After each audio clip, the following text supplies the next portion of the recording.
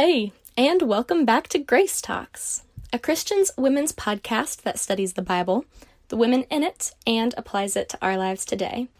On this day, we are going to be talking about Elizabeth, the mother who prepared the way. We're a couple weeks away from Christmas, so it just seems right to begin looking at the Christmas story. But before we get into learning about Jesus' mother next week, there was another woman who was very surprised to find out that she would be having a boy as well. We'll find out about her story in the beginning of Luke. Luke chapter 1, verses 5 through 7 read like this. In the time of Herod, king of Judea, there was a priest named Zechariah, who belonged to the priestly division of Abijah. His wife Elizabeth was also a descendant of Aaron. Both of them were righteous in the sight of God, observing all of the Lord's commands and decrees blamelessly. But they were childless because Elizabeth was not able to conceive, and they were both very old. So right off the bat, we get to learn a lot about Our Lady for this week. Elizabeth and her husband were both seen as righteous in the eyes of the Lord. We've talked a little bit about what being righteous means in previous episodes, but basically you just have to remember that being righteous is less about being perfect and more about a person's belief in God. Genesis 15:6 says, Abram believed the Lord, and he credited it to him as righteousness. So this tells us that Zechariah and Elizabeth both had a strong belief in God. Not that they were just good at following the laws, although they were good at that too. This is a great look into a healthy marriage because this means that they were two equally yoked people that both pursued God together. Proverbs 21:21 tells us that whoever pursues righteousness and love finds life, prosperity, and honor. With both of them pursuing righteousness so well, you'd think that they would be finding life, prosperity, and honor. But the passage tells us that there's something missing. They had no children, and they probably would never have any because they were both really old. That doesn't seem particularly fair, does it? Unfortunately, there's a lot of unfairness in the world we live in, and it wasn't really different in the Old Testament. But yet, in the case of Zechariah and Elizabeth, we're about to see them blessed for their pursuit of godliness. Luke 1:8 through 17 say, Once when Zechariah's division was on duty, and he was serving as priest before God, he was chosen by lot, according to the custom of the priesthood, to go into the temple of the Lord and burn incense. And when the time for the burning of incense came, all the assembled worshippers were praying outside. Then an angel of the Lord appeared to him, standing at the right side of the altar of incense. When Zechariah saw him, he was startled and was gripped with fear. But the angel said to him, Do not be afraid, Zechariah. Your prayer has been heard. Your wife Elizabeth will bear you a son, and you are to call him John. He will be a joy and delight to you, and many will rejoice because of his birth. For he will be great in the sight of the Lord. He is never to take wine or other fermented drink, and he will be filled with the Holy Spirit even before he is born. He will bring back many of the people of Israel to the Lord their God, and he will go on before the Lord in the spirit and power of Elijah to turn the hearts of the parents to their children and the disobedient to the wisdom of the righteous, to make ready a people prepared for the Lord. Yay! Good news for sure, but if you don't realize how good of news, let me explain some background information. Before this word from the Lord, the people of Israel hadn't heard from God in 400 years. 400 years of agonizing prophetic silence, of waiting on their promised Messiah, of likely feeling abandoned by God. It was the kind of silence that left a buzzing in your ears, something that felt like a void, and it lasted for almost half of a millennium. Then suddenly, as Zechariah is performing his duties as priest, bam! An angel of the Lord tells him one of the most common phrases of the Bible, Do not be afraid. What a way to exit the silence, to hear that your prayers have been heard and will be answered. Even when we don't feel like God hears us or when he doesn't answer our prayers, we can know that he hears them, that he is with us. But what the heck does this angel mean about the spirit and power of Elijah? So Elijah was a prophet in the Old Testament who, like a lot of the others, preached repentance. At one point, he even praised God to bring back to life a young boy, and God does it. He is really well known, though, proving that God was real, and that the idol Baal was not, when he had basically a competition of whose altar could light and burn without the help of humans. So the people of Baal yelled and prayed and nothing happened. Elijah made fun of them, and then Elijah douses his altar to God with water and prayed for God to light it. And God sent down fire from heaven to light the altar. Because of this, though, people wanted to kill Elijah for being a prophet. And so we see Elijah hiding in the wilderness, fasting. This is all in 1st and 2nd Kings, by the way. And he's also communing with angels and God and who he knows to be Jesus, or the voice of Jesus. And so then Elijah trains this new prophet, and he ends up being taken up to heaven in this whirlwind, right? So crazy. Elijah, though, he's up there with Moses as some of the highest ranking figures of the Old Testament. And there are some prophecies about him too. Malachi 4:5-6 says, "See, I will send the prophet Elijah to you before that great and dreadful day of the Lord comes. He will turn the hearts of the parents to their children, and the hearts of the children to their parents, or else I will come and strike the land with total destruction." Or, like in Malachi 3:1, it says, "I will send my messenger, who will prepare the way before me. Then suddenly the Lord you are seeking will come to his temple, the messenger of the covenant, whom you desire will come, says the Lord Almighty." That is some overwhelming information for sure. Not only will Zechariah have a son in his old age and his wife's old age, but John's going to have the spirit of Elijah, which means that the Messiah isn't far behind. Yet what does Zechariah's thoughts stick on? His age. Luke 1:18-23 says this. Zechariah asked the angel, "How can I be sure of this? I am an old man, and my wife is well along in years." The angel said to him, "I am Gabriel. I stand in the presence of God, and I have been sent to speak to you and to tell you this good news. And now you will be silent and not able to speak until the day this happens, because you did not believe my words, which will come true at their appointed time." Meanwhile, the people were waiting for Zechariah and wondering why he stayed so long in the temple. When he came out, he could not speak to them. They realized he had seen a vision in the temple, for he kept making signs to them, but remained unable to speak. When his time of service was completed, he returned home. I know that my immediate reaction is to be like, dude, he's an angel, take his word for it.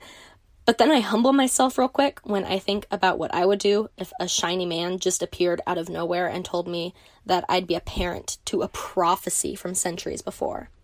I might pause too, probably check myself into a hospital for hallucination while I was at it. Either way, though, Zechariah's disbelief cost him his voice until his son would be born. But then in Luke 1:24-25, we get to see Elizabeth's response.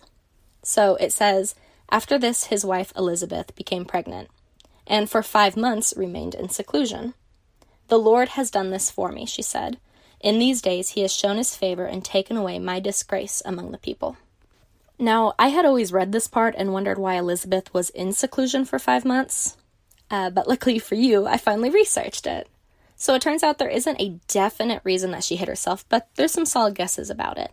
The main one is that she remained secluded until Mary had her own moment with Gabriel, but there's another idea that I love about it. Elizabeth, being past childbearing years, likely was postmenopausal. She wouldn't have missed a period to let her know that she was pregnant. Yet she had so much belief in God's promise to Zechariah that she knew she would be pregnant long before she'd ever start showing signs of pregnancy. She was confident that she would emerge 5 months later as obviously pregnant, a testimony of God's promise carried out.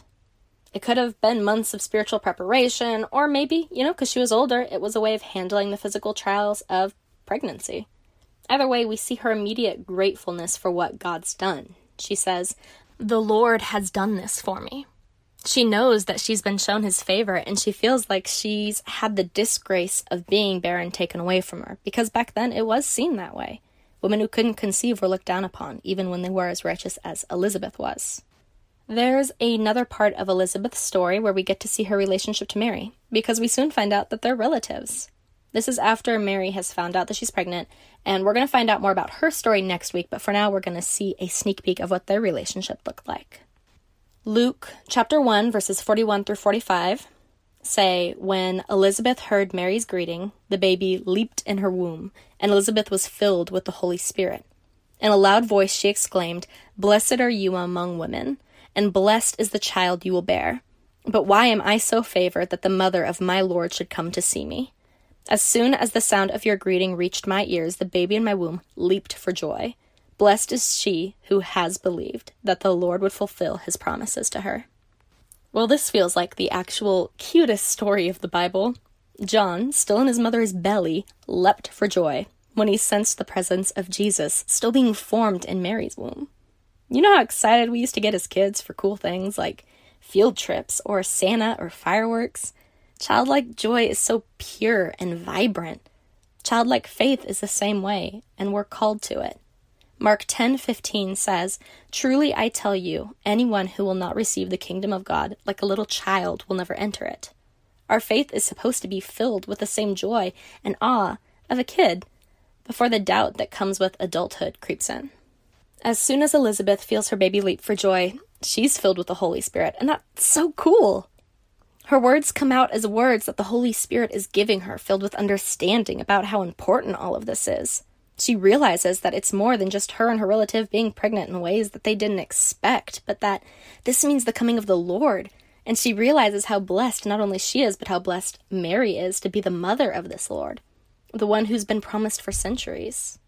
I also just love the statement she makes at the end. Blessed is she who has believed that the Lord would fulfill his promises to her. Smack that on a wallpaper. Write it down. I don't know, do something with it so that you can see it on a daily basis. Just stop for a second and think about what we've been promised. We've been promised to have the Holy Spirit by our sides to give us strength to become better people. We've been promised to be loved as children of God. We've been promised to be heirs to a kingdom. We've been promised eternal life. I hope that you're blessed because of that belief, because when you believe these things to be true is when you're blessed with peace and comfort and excitement and confidence. We haven't been promised that we're going to live this perfect life on earth. I know I've made that point before, but it's so exciting because we've been promised all of these other things that we get to look forward to. Things that other people might not even believe exist. How depressing would that be to think that all you have is this little short lifetime here on earth? I can understand how cynical some people are when they start to look at the world around them, the one we live in that's filled with constant chaos. How sad it would be to think that the only life you get is one where bad things are happening all the time, where people are constantly divided, where you have to work for every ounce of appreciation and love that they receive. I hope your gratefulness is something that you can latch onto, because it's something that can overwhelm the anxiety of this life. It's the gift that God gives us to be able to face all of the trials here, and it's a sneak peek into the gift that is a life in heaven. Luke 1:56-58 says that Mary stayed with Elizabeth for about 3 months and then returned home. When it was time for Elizabeth to have her baby, she gave birth to a son. Her neighbors and relatives heard that the Lord had shown her great mercy, and they shared her joy. Another thing that I was unfamiliar with, but always curious about: why did Mary stay with Elizabeth for 3 months before returning home? At first I thought maybe it was because she was there for the birth of John, but it isn't mentioned in the Bible that she was there. And also in the story it says that she departed, and then that Elizabeth gave birth. So if she wasn't there for the birth, for certain, what was the purpose of her being there? This is another thing that isn't conclusive, but we can make assumptions about. I think a really good assumption is that Elizabeth could mentor Mary at the time and give her encouragement in the same way that she gave her encouragement when she spoke with the power of the Holy Spirit. Mary, who was a pregnant virgin, could relate to Elizabeth in a way that no one else could. Both of them were pregnant in ways that should have been impossible, but were made possible with God. I cannot stress how important it is to have a mentor. It doesn't matter if it's educationally, in your career, or spiritually. Having a person that can speak wisdom into your life makes all the difference in the world. I've been blessed with a couple of them, but particularly one who pulled me back into the world of Christianity in college, and who taught me how to lead people and how to speak to people, and who was just an incredible influence and example of a godly woman. If you don't have a mentor yet, I really encourage you to find one. You can find one at the church that you go to, or at a Bible study that's on your organization or in your team. Maybe there's even someone that you're immediately thinking of right now that you think is an amazing example and you want to learn more from. I can guarantee you that the right kind of mentor is someone who would love to speak wisdom into your life, who would love to hear about what you're going through, and who would be more than happy to offer advice and to be a counsel for you. And if you are someone who has knowledge and who feels called to help others, oh my gosh, do it. Be the mentor. You haven't been given so much through God and through other people in your life just for you to not spill out into others. Fill up your cup with God, with the Holy Spirit, and with the people in your life, and then be generous and overflow. Overflow that living water into other people. Be that mentor that you wish you had or that you did have. Be the kind of person that someone can count on, that someone can turn to for advice, that someone can learn from by example. Also notice how in the verses we just read that Elizabeth's neighbors shared her joy because the Lord had shown her this great mercy. They had genuine happiness for her, and I just wonder how often you share another's joy. And yeah, you can definitely be happy for people when good things happen in their lives, when good things happen to other people, but what you should really be having the opportunity to celebrate often is when you see God give mercy to other people in the form of salvation. That means getting to witness the celebration of baptisms when your church hosts them. That means inviting people to church who haven't been before. That means living out a life in Christ that other people witness and ask questions about. Christianity isn't a gift that we should keep to ourselves. It's something to be shared. It's a joy that's meant to be shared. Then in Luke 1:59 through 66 says, "On the 8th day they came to circumcise the child, and they were going to name him after his father Zechariah, but his mother spoke up and said, 'No, he is to be called John.' They said to her, 'There is no one among your relatives who has that name.' Then they made signs to his father to find out what he would like to name the child. He asked for a writing tablet, and to everyone's astonishment he wrote, 'His name is John.' Immediately his mouth was opened and his tongue set free, and he began to speak, praising God. All the neighbors were filled with awe. Throughout the hill country of Judea, people were talking about all of these things. Everyone who heard this wondered about it, asking, 'What then is this child going to be?' For the Lord's hand was with him." Elizabeth was not afraid to speak up for what she knew was right. The angel told Zechariah that his name was to be John, and she held firm to that. That's a good thing for us to do, too. We should have the Eitzer, that strength to speak up for what we know is true, to have the strength to do what we know God has called us to do. And, better yet, when everyone immediately turned to her husband, he backed her up, because he also knows to follow along with God's plan. And then suddenly he could speak. When I read this story, this is how I interpret the purpose of Zechariah's voice being taken from him and given back. When he professed doubt, God took his voice. When he professed truth, God returned his voice, right when the angel told him he would. My application that I take out of that: don't use your words to profess doubt. Use your words to speak of God's promises and his truths and his glory. Our words hold power, and not only do they affect those around us, they stem from what's in our hearts. Matthew 15:18 tells us that the things that come out of a person's mouth come from the heart. What we say is a reflection of who we are, so we should be reflecting Christ as best we can with what we say and how we say it. So, John is born to prepare the way for Jesus, like Elizabeth's story is preparing us for Mary's. But better yet, I think of another similarity to this story and us. God prepares our way in this life, and Jesus prepares a place for us in heaven. Don't believe me? I've got scripture to back it up. Deuteronomy 31:8 says, "The Lord himself goes before you and will be with you. He will never leave you nor forsake you. Do not be afraid. Do not be discouraged." Our Creator is always with us, even in our worst moments and even on our worst days. There's that phrase again, do not be afraid. Living is scary, and there are so many choices that we have to make all of the time, and it can feel like we're missing out or letting people down or letting God down. Anxiety and stress are always high, and we can just be so afraid of not reaching our potential or ending up alone. But God tells us to not be afraid, even in this world, to not be discouraged. Because even when it feels like the sky is falling down around us, we know that he's by our side, and we know where we're going. John 14, verses 2 through 3, is Jesus talking, and he says, "My Father's house has many rooms.